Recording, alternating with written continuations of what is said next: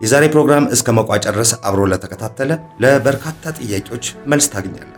ለምሳሌ የዋጋ ግሽበት በምን ምክንያት ነው የሚከሰተው? ከዋጋ ግሽበት አልፎ በባንካችን የምናስቀምጠው ገንዘብ ለምንድን ነው ከጊዜ ወደ ጊዜ ዋጋውን እያጣ የሚሄደው?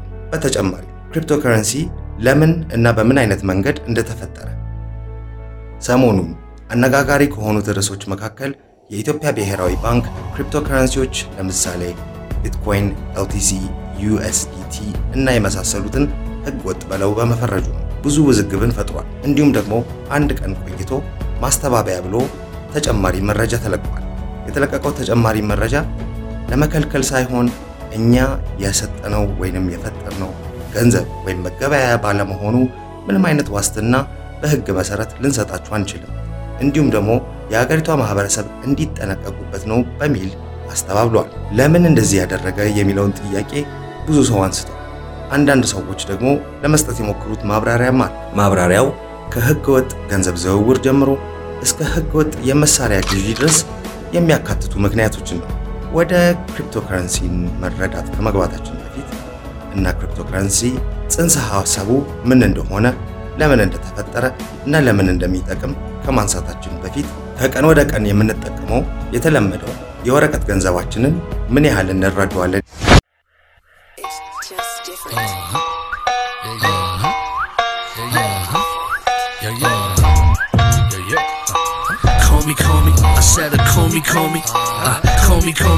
Call me this designer. I got sweet insiders, like the Peaky Blinders, like the maddest bikers, like the BC drivers. Switch the lights on, champion the house board. Cyber is his life source, you can never get bored. Sit across the jet store, all the knowledge we pour. Crash course, yeah, crash course. Cyber Ethiopia with JP, with JP, with JP.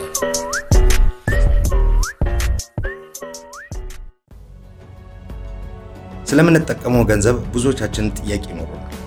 ጥያቄዎቻችንን ግን በሰላማዊ መንገድ መጠየቅ አንችልም። ምክንያቱም አብዛኛው ጊዜ የምንጠቀመውን ገንዘብ ብዙ አልተረዳሁትም የሚለው ሐሳብ ግልምጫ እና እንዲሁም ደግሞ ንቀት ሊያመጣ ይችላል በሚለው ጥያቄ አንጠይቅም። ብዙዎቻችን ያለን ሐሳብ ግን ተመሳሳይ ነው። የሀገራችን መንግስት ወርቅ ይሰበስባል ከሀገሪቷ ላይ። ከዛ በኋላ የመንግስት ካዝና ውስጥ ገብቶ ወይንም የብሔራዊ ባንክ ካዝና ገብቶ በዛ ወርቅ ልክ ገንዘብ ይታተማል። እውነታው ግን ከዚህ ትንሽ የራቀ ነው። ስለዚህ የዛሬን ፕሮግራም እስከ መጨረሻ ለተመለከቱት በርካታ ጥያቄዎቻችሁ መልስ የምታገኙ ይመስለኛል። ለምሳሌ ያህል የዋጋ ግሽበት ምንድን ነው? በምን ምክንያት ነው የሚመጣው? በምን አይነት መንገድ ሊቀረፍ ይችላል? ቢትኮይን እና አምሳያ የሆኑ ክሪፕቶከረንሲዎች ለምን ተፈጠሩ? ቫልዩ ያላቸው በምን ምክንያት ነው? አሁን የምንጠቀመው ገንዘብ ማን ነው የሚፈጥረው? ከብሔራዊ ባንኮቻችን ውጪ ማን ነው ገንዘብን የመፍጠር መብት የተሰጠው? እነኚህን ሁሉ ጥያቄዎች እንዲሁም ደግሞ ጥልቅ የሆነ ኢኮኖሚክ አናሊሲስ ልታዩ የምትችሉበት ፕሮግራም እንደመሆኑ እስከ መጨረሻና መቋጫው ድረስ አብራችሁ እንድትቆዩ በትህትና ጠይቃለሁ። ይህ ቪዲዮ ላይ አዲስ ተጨማሪ መረጃ አግኝቻለሁ ለምትሉት ላይክን በመጫን የዚህ ቻናልን እድገት እንድትረዱ ጥያቄ አቀርባለሁ።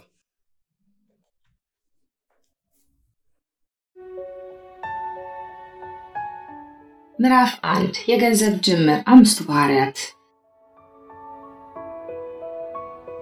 አንድ አዲስ ፈጠራ ዓለማችን ላይ ሲመጣ ከሱ በፊት የነበረው ፈጠራ ምን አይነት እንደሆነ፣ እንዴት ይሰራ እንደነበረ እና በምን አይነት ኮምፖነንቶች ወይንም ውስጡ ያሉት ዕቃዎች እንዴት እንደሚሰሩ ካልታወቀ አዲሱን ቴክኖሎጂ አንደርስታንድ ለማድረግ አስቸጋሪ ይሆናል። ገንዘብን አንደርስታንድ ለማድረግ ወደ መጀመሪያው ገንዘብ ዛሬ ላይ ወረቀት ገንዘባችን ከመኖሩ በፊት የሰው ልጆች ድሮ ጊዜ እንዴት ይገበያዩ ነበር የሚለውን ነገር እንመልከት። የተለያዩ ስልጣኔዎች ላይ ኦፍ ኮርስ ባርተሪንግ የምንለው ወይንም ልዋጭ የሚለው ሲስተም ከገንዘብ በፊት እንደነበረ ማንኛውም ሂስቶሪያን ሊነግረን ይችላል። ልዋጭ የሚለው ሲስተም ግን ብዙ ችግሮችን ይዞ ይመጣል። ለምሳሌ ያህል እኔ አንድ ዶሮ ልስጥህና በሬህን ልውሰድ ማንም ሰው የሚወደው አይመስለኝም። በዚህ ምክንያት ነው ከአንድ በሬ ወደ አንድ እንቁላል ወይ ወደ አንድ ዶሮ መለዋወጫ ያስፈልጋል ተብሎ የሰው ልጆች ገንዘብን ይፈጥራሉ። ገንዘብ ማለት እንግዲህ የዕዳ ማሸጋገሪያ ሚንስ እንደማለት ነው። ታሪካዊ ስልጣኔን ስናነሳ መቼምስ ከራሳችን ከኢትዮጵያ ሳንጀምር ወደ ሌላው መሄድ አያስፈልግምና ኢትዮጵያ ውስጥ በጥንት አሞሌ ጨውን እንደ መገበያያ ወይንም እንደ ገንዘብ እንጠቀም እንደነበረ የተለያዩ የታሪክ መጻሕፍቶች ይነግሩናል። ግን እስከዛሬ ድረስ በአሞሌ ጨው አንገበያይም። ይሄ ደግሞ አሪፍ ምክንያት አለው። እንግዲህ አሞሌ ጨው በቀላሉ የሚገኝ ነገር ነው። እንደው እስከዛሬ ድረስ የብዙ ዓለም ከብቶች የሚደልቡት ከአፋር በሚወጣው አሞሌ ጨው እንደሆነ ሁሉም ሰው ያውቃል። ስለዚህ የገንዘብ 5 ባህሪዎች ምንድናቸው? የመጀመሪያው ባህሪ ስኬርሲቲ ወይንም በቀላል አለመገኘት ነው። መቼምስ ጠጠር እንግዲህ ገንዘብ ነው ብለን ምንል ከሆነ ማንም ሰው በጣም ቢሊዮነር መሆን ይችላል ማለት ነው። ከየትም ቦታ ላይ ያገኘውን ጠጠር አንስቶ ሀብት ማከማቸት ይችላል ማለት ነው። ለዚህ ነው የገንዘብ የመጀመሪያ ባህሪ ስኬርሲቲ ወይንም በቀላሉ አለመገኘት የሚሆነው ማለት ነው። ሁለተኛ የገንዘብ ባህሪ በቀላሉ የሚለይ መሆን መቻል አለበት። ለምሳሌ ያህል 1 ብር እንግዲህ ፌኩን ሰርቼ ማምጣት ምችል ከሆነ ለመለየት ከባድ ከሆነ የሚቀበሉ ሰዎች ወር የሚረከቡ ሰዎች ወር አብሮን የሚገበያዩ ሰዎች ያ ገንዘብ የእውነተኛ መሆኑን ወይንም ፎርጅድ መሆኑን መለየት አይችልም ማለት ነው። ሶስተኛ በቀላሉ የሚከፋፈል መሆን አለበት ወይንም ዲቪዚቢሊቲ ያስፈልጋል። ባጭሩ እንግዲህ አንድ ነገርን ስንገበያይበት ዝርዝር ለምን ያስፈልገናል የሚለውን ነገር ብዙ ጠልቄ አልገባበትም። አራተኛ ተለዋዋጭነት ያስፈልጋል። ለምሳሌ ያህል የኢትዮጵያ 1 ብር ከዶላር ጋር በሆነ መንገድ ወይ በሆነ ሲስተም የሚለዋወጥ መሆን መቻል አለበት። ወይንም ደግሞ በድሮ ጊዜ ካሰብነው የኢትዮጵያ የወርቅ ሳንቲሞች ፈረንሳይ፣ ጣሊያን ወይንም ማንኛውም አገር ወርቅ ሳንቲም ጋር ተለዋዋጭ መሆን አለበት። አንድ አይነት ዲኖሚኔሽን ብለን ልናስበው እንችላለን። አምስተኛ እና መጨረሻ የገንዘብ ባህሪ በቀላሉ ከአንድ ቦታ ወደ አንድ ቦታ ማንቀሳቀስ የምንችለው በኪሳችን፣ በቦርሳችን ወይንም ደግሞ በጣም ሀብታም ከሆናችሁ እንደ አንዳንድ ግለሰቦች በተንቀሳቃሽ ካዝና ምናልባት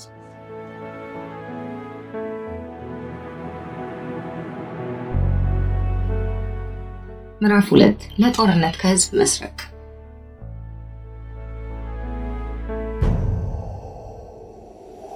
ቀደም ሲል በጠቀስኳቸው ባህሪዎች ወይንም የገንዘብ ባህሪዎች የዓለም ህዝብ አዲስ ግኝት አገኘ። አዲሱ ግኝት ደግሞ በጣም ሲምፕል ነገር ነው።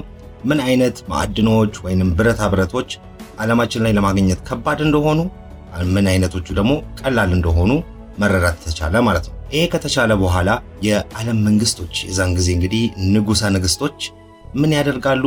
ሳንቲምን በወርቅ በብር እንዲሁም ደግሞ በኮፐር፣ አንዳንድ ሀገሮች እንደ ቻይና ደግሞ ሚንግ ዳይነስቲን እንደ ምሳሌ ብናነሳ በብረትም ሁላ ሳንቲም መስራት ይጀምራሉ። ነገር ግን የድሮ ጊዜ ሳንቲሞች ጠርዙ ላይ ያለውን መስመሮች ወይንም ሚሊንግ ምንለው በእንግሊዝኛ አልነበራቸውም። በዛ ምክንያት እንግዲህ ቅድም ያልነው ዲቪዚቢሊቲ፣ ለምሳሌ አንድ ሙሉ ወርቅ ሳንቲም የማይገባውን ግብይት ሲፈጽሙ እየሰባበሩ ይቀንሱ ነበር። ንጉሶቹ ከዛ በኋላ አንድ አሪፍ ሐሳብ መጣላቸው። ሰዎቹ የሳንቲሙን ወርቅ መቀነሳቸው ላልቀረ ነገር ለምን እኛ ራሳችን ስናቀልጥ እየደባለቅን አንሰራ ብሎ በየዓመቱ 2.5% የአንድ ወርቅ ሳንቲምን ከሌላ ብረታ ብረቶች ጋር እያቀለጡ መበረዝ ጀመሩ። ይህ እንግዲህ በኋላ ላይ በምን ምክንያት ነው ተብሎ ሲጠየቁ ታክሴሽን ወይንም በዛን ጊዜ ይባል እንደነበረው ዲቤስመንት ተባለ። ከሳንቲሞቹ ላይ የተቀነሰው ወርቅ በየዓመቱ ወዴት ሄደ ብላችሁ እያሰባችሁ ከሆነ በጣም ጥሩ ጥያቄ ትጠይቃላችሁ ማለት ነው። ይህ ትርፍ ወርቅ ወይንም 2.5% በየዓመቱ ከሳንቲሞች ላይ ይቀነስ የነበረው በዲቤስመንት ሰበብ ወደ ዋር ቼስት ወይንም የጦር ካዝና ወይም ቁምሳጥን ብለን ልናስበው እንችላለን ይሄድ ነበር ማለት ነው። እንግዲህ የአውሮፓን ታሪክ ካየን ብዙ ጊዜ ሰሞኑን አይታችሁ ከሆነ ዩክሬንና ራሽያን በተመለከተ ያለው ጦርነት ዙሪያ ደጋግመው ይሄ እኮ አውሮፓ ነው፣ እንደዚህ አይነት ጦርነት ማየት የለብንም ምናምን የሚሉት ነገር እኔ ትንሽ ያልተዋጠልኝ ዋነኛው ምክንያት ለምንድን ነው? ከማንኛውም አፍሪካ እርስ በራሷ ስትዋጋ የነበረው ጦርነት በላይ ደም ይፋሰስ የነበረው የአውሮፓ ኮንቲኔንት ላይ ነው። እንደው በደንብ ታሪካቸውን ላነበበ ሰው እነዚህ ሰዎች እርስ በራሳቸው ከመገዳደል ውጪ ስራ የላቸውም ብሎ ያሰኛል። እውነቴን ነው የምላችሁ። ትንሽ ብታነቡት ታዩታላችሁ ይሄን ነገር። ለጦርነት ተብሎ ይሄ ገንዘብ ይቀንሱና ከዛ በኋላ ያጠራቀምነው ገንዘብ ይበቃል ብሎ ሲያስቡ ከዛ በኋላ ለምሳሌ ያህል ፈረንሳይ ኢምፔሪያሊስት ላይ በጣም ታዋቂ አገር በመሆኗ እሷን እንደ ምሳሌ አነሳለሁ። በቂ ብር አለኝ፣ አሁን በቂ ገንዘብ አለኝ፣ ስለዚህ ጦር ኃይሌን ላከማችና የአውሮፓ ብቸኛ ገዢ እኔ ሆናለሁ ማለት ነው ብሎ ጦርነትን ያውጃል።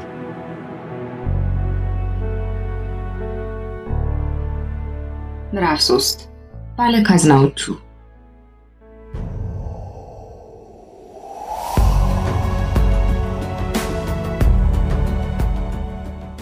ፊልም ላይ አይታችሁት ሊሆን ይችላል። ከአንድ ከተማ ወደ አንድ ከተማ በጋሪ ፈረስ እንዲሁም ደግሞ በግመል እና ሚዳቆ የተለያዩ ያቺ ከተማ ወይ ያቺ ቪሌጅ ያመረተችው የሚሸጡ ቁሳቁሶችን ይዞ ሲጓጓዙ እናይ ነበር። ይህ እንግዲህ በትክክለኛ በታሪካችን የተከሰተ ወይ ከሰተ የነበረ ነገር ነው። በዛሬ ቪዲዮ ብዙ አነሳቸው እንዳትሉኝ እንጂ አፋር ውስጥ እስከ ዛሬ ድረስ አሞሌ ጨው ከወጣበት እስከሚሸጥበት ቦታ በረሃሌ ላይ የሚጓጓዘው በግመል ነው። ይህ እንግዲህ የራሱን የቻለ ችግር ያመጣል ለጥንት የነበሩ ሰዎች ማለት ነው። ሽፍታና ሌባ መንገድ ላይ ነጋዴዎችን በመጠበቅ የያዙትን የወርቅ ሳንቲሞችን መስረቅ ስራ አድርገውት ነበር።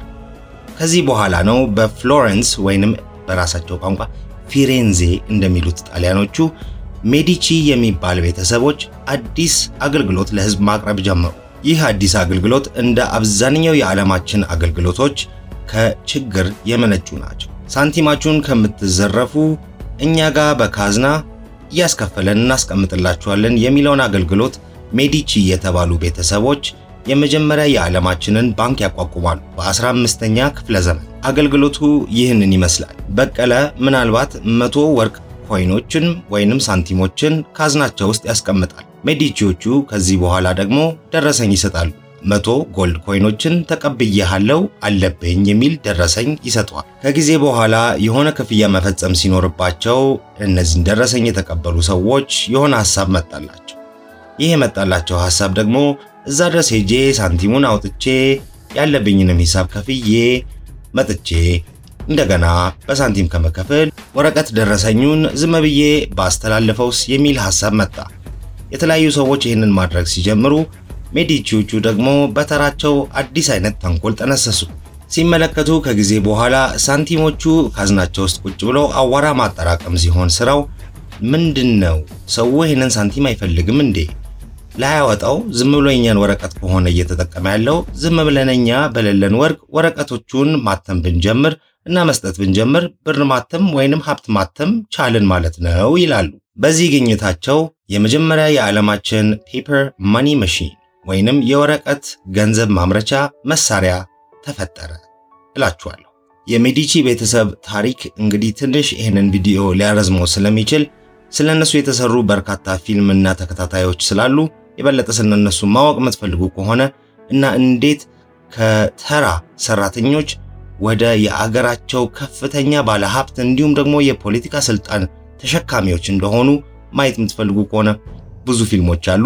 ነገር ግን እነሱን ያነሳናቸው ከዚህ በኋላ ዓለም ላይ ያመጡት ተጽዕኖ ቀላል አይደለም። ሴንትራል ባንክ የሚባለው ነገር እዚች ጋር ይወለዳል። ከዚህ በኋላ የዓለም መንግስቶች ሴንትራል ባንኮችን ያቋቁሙና በሚያመርቱት ገንዘብ ልክ ወርቅ ወይንም ጎልድ ሪዘርቭ ያስቀምጣሉ። ስለዚህ ወርቅ በተወካይ መንቀሳቀስ ጀመረ ማለት ነው። ነገር ግን ማንኛውንም የወረቀት ገንዘብ ወደ ሴንትራል ባንክ ወይንም ብሔራዊ ባንክ ይዛችሁ በመሄድ ያ ወረቀት የሚወክለውን ወርቅ መረከብ ትችሉ ነበር።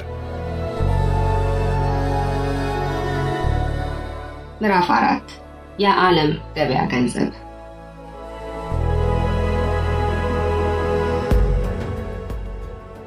እንደተለመደው አውሮፓ አህጉር ላይ ደም ሲፋሰሱ በሁለተኛ ዓለም ጦርነት ካሁኑ ጀርመን መታ ያለንን ወርቅ ወይንም ሀብት ይሰርቁብናል በሚል ፍራቻ ብሔራዊ ካዝናቸው ውስጥ የሚገኘውን የወርቅ ክምችታቸውን ወደ ኦቂያኖስ ተሻግሮ ያሉት ጓደኛቸው ዩናይትድ ስቴትስ ኦፍ አሜሪካ ይልካሉ።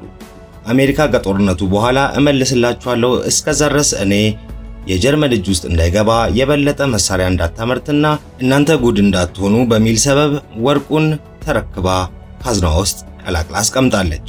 የሁለተኛ ዓለም ጦርነት ከተቋጨ በኋላ ብሬንተን ውድስ በሚባል ስብሰባ ላይ የዓለም መሪዎች ተሰብስበው ዩናይትድ ስቴትስ ኦፍ አሜሪካ በጣም ታማኝነት ስላለው እንዲሁም ደግሞ ካላት ወርቅ ክምችት በላይ ገንዘብ ስለማታትም ከዚህ ወዲህ እኛ ስንገበያይ እርስ በራሳችን ወርቅ ከምንላላክ ለምን የዩናይትድ ስቴትስን ዶላር አንጠቀምም የሚባል ሐሳብ ይነሳል። ሁሉም የዓለም ሀገሮች ይስማሙና ከዛ ቀን ወዲህ የዓለም መገበያያ ገንዘብ ዩናይትድ ስቴትስ ዶላር ይሆናል። ዩናይትድ ስቴትስ ዶላር በነገራችን ላይ የሚመረተው ወይም የሚታተመው በፌደራል ሪዘርቭ የሚባል ድርጅት ነው። ፌደራል ሪዘርቭ የተባለው ተቋም የግል ተቋም ነው። አዎ የዓለማችን መገበያያ ገንዘብ ዩናይትድ ስቴትስ ዶላር or US ዶላር በአጭሩ ምንለው የሚመረተው ወይም የሚታተመው በግለሰቦች እንጂ በአሜሪካ ፌደራል መንግስት አይደለም። አሜሪካ ከቪየትናም ጋር ጦርነት በምታወጅበት ሰዓት የዓለም መንግስቶች ትንሽ ጥርጣሬ ያሳደረባቸው አሜሪካ ጦርነቱ ላይ ያወጣች ያለችው ገንዘብ ካላት ክምችት በላይ እንደሆነ ጥርጥር ውስጥ ገቡ። ሳውዲ አረቢያና ፈረንሳይ ያላቸውን የዶላር ክምችት ከዚህ ወዲህ ወደ ወርቅ ቀይረው ለመረከብ ይሯሯጣሉ። የተወሰነ ያህል ጊዜ ከተረከቡና ከተቀበሉ በኋላ የአሜሪካ መንግስት ካሁን በኋላ ዶላር በወርቅ አይቀየርም ብላ በፕሬዝዳንት ኒክሰን አማካኝነት ታሳውቃለች። I directed Secretary Connally to suspend temporarily the convertibility of the dollar into gold or other reserve assets, except in amounts and conditions determined to be in the interest of monetary stability and in the best interest of the United States. ከዚህ ቀን ጀምሮ የዓለም ገንዘቦች በጠቅላላ ያለ ወርቅ ይታተሙ ጀመር። በዚህ ምክንያት ነው ፊያት የሚባለው ስያሜ ለወረቀት ገንዘቦች የሚሰጠው። ምዕራፍ 5 ብዬዋለሁ።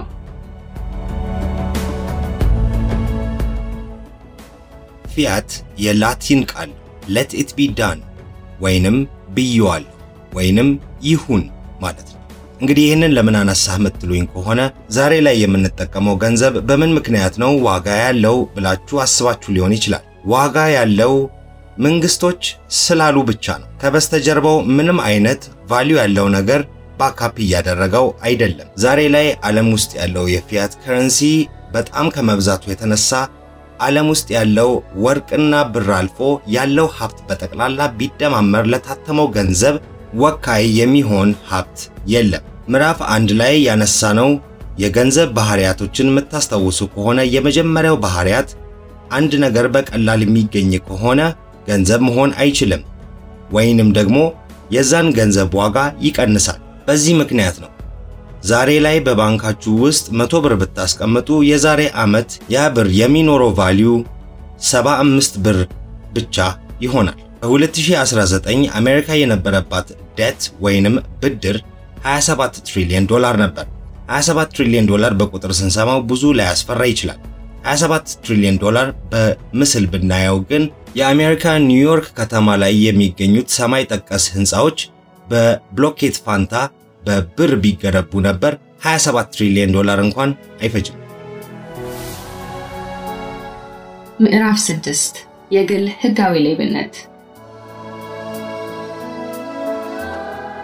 የገንዘብ ባህሪ አንድ ቁጥር ጋር ሴንትራል ባንክ የሚባለው ሲስተም እንደሚጣረስ አይተናል። እንደዛ ከሆነ እነሱ ብቻ አይደሉም ገንዘብ የሚፈጥሩት ብላችሁ ምን ትሉኛላችሁ? አዎ የቀለድኩ አይደለም። ከነሱ ውጪ ማለትም ከብሔራዊ ባንኮች ውጪ ገንዘብን ወይንም ሀብትን እንደ አስማተኛ ከአየር ውስጥ መዞ ጎትቶ አውጥቶ መፍጠር ይችላል ሌላ አካል ከብሔራዊ ባንክ ውጪ።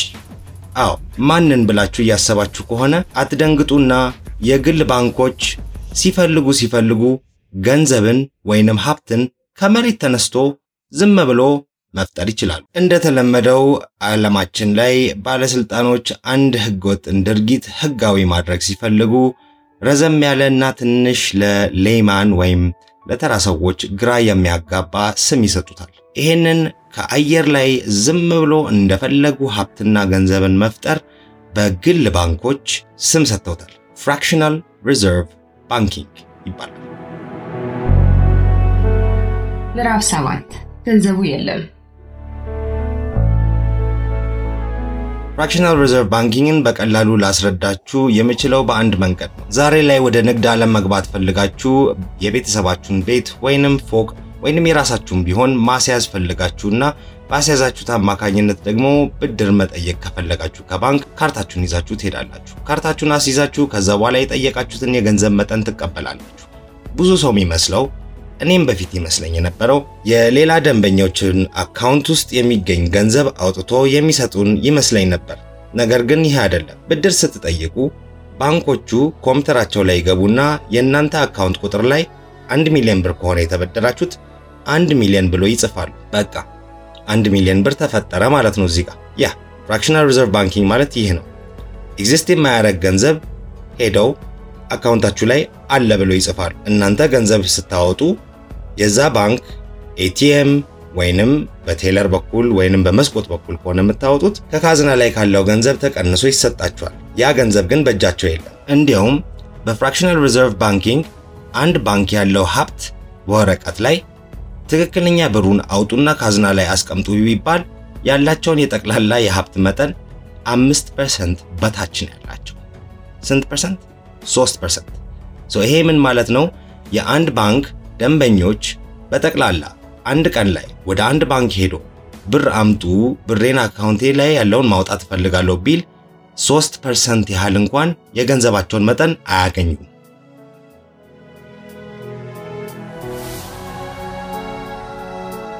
ምዕራፍ 8 ዘመናዊ አሽከርነት። የዚህ ቻናል ነባር ቤተሰቦች እንዲሁም ደግሞ ምናልባት ቲክቶክ እና ሌላ ቦታ ላይ እኔን ፎሎ የምታረጉት ሰዎች ልታውቁ ትችላላችሁ። የታሪክ ነገሮች ደስ ይሉኛል። ነገር ግን ይሄ ታሪክ ትንሽ ያሳዝነኛል። አሽከርነት ዓለም ላይ ቀርቷል፣ ፈርሷል፣ የድሮ ነገር ነው፣ ታሪክ ሆኗል የሚል ወሬ ብዙ ጊዜ እንሰማለን። እውነታው ግን ከዚህ የራቀ ነው። እንዲያውም ምንም ሳንነቃ ዘመናዊ አሽከርነት በፊት ለፊታችን ሊፈጥሩ ችለዋል። የዚህ ዓለም ባለስልጣኖች፣ መንግስቶች እና ባለሀብቶች። እኛ እንለፋለን፣ እንሰራለን፣ ከእጅ ወደ አፍ እንኖራለን። ነገር ግን እነሱ ሀብት ሲፈልጉ ለጦርነቶቻቸው እንዲሁም ደግሞ ለሌላ ምክንያትም ዝም ብሎ ሀብትን ይፈጥራሉ እንደፈለጉ፣ ወይ ገንዘብን በማተም ወይ ፍራክሽናል ሪዘርቭ ባንኪንግ የተባለው ዘመናዊ ህጋዊ የግል ሌብነትን በመጠቀም። ቆም ብላችሁ የሰው ልጅ አፈጣጠር እና እንዲሁም ደግሞ ታሪክ ካያችሁ በፊት ላይ ሁሉም ሰው እርሻ ላይ ይኖራል። የሚበላውን የሚመገበውንና የሚጠቀመውን ነገር እዛው ያመርትና ይጠቀማል። ስልጣኔ ይሄ አይደለም። ስልጣኔ ማለት ወደ ከተማ ግቡ ነው። ስልጣኔ ማለት ለአንድ ሰው ሌላ ሀብት ለማካበት ጠዋት 2 ሰዓት ላይ ስራ ገብታችሁ 11 ሰዓት ላይ እየወጣችሁ ያ ባለሀብት እንደገና ቢፈጠር መስራት የማይችለውን ነገር እየሰራችሁለት የሱን ሀብት መጠን እየጨመራችሁ እናንተ ከቀን ወደ ቀን በእነሱ ዲቤስመንት ወይንም ኢንፍሌሽን የሚያስፈልጋችሁን ምግብ እንኳን መግዛት እንዳትችሉ ደረጃ እንድትደርሱ መስራት ማለት ነው። ዘመናዊ ማለት እንግዲህ ይህ ነው።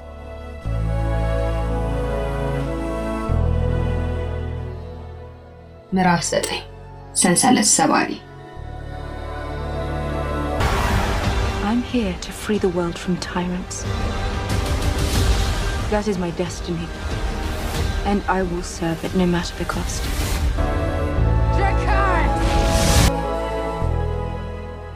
በ2008 ማንነቱ የማይታወቅ ሰው ወይንም ቡድን ሳቶሺ ናካሞቶ በሚባል ስያሜ ለዓለም ትልቅ ስጦታ ሰጠ። እዚህ ቪዲዮ ላይ እስካሁን ድረስ ከሰጧችሁ መረጃ አኳያ ማንነቱን መደበቅ ለምን እንዳስፈለገ ግልጽ ስለሆነ እሱን መንካት አልፈልግም።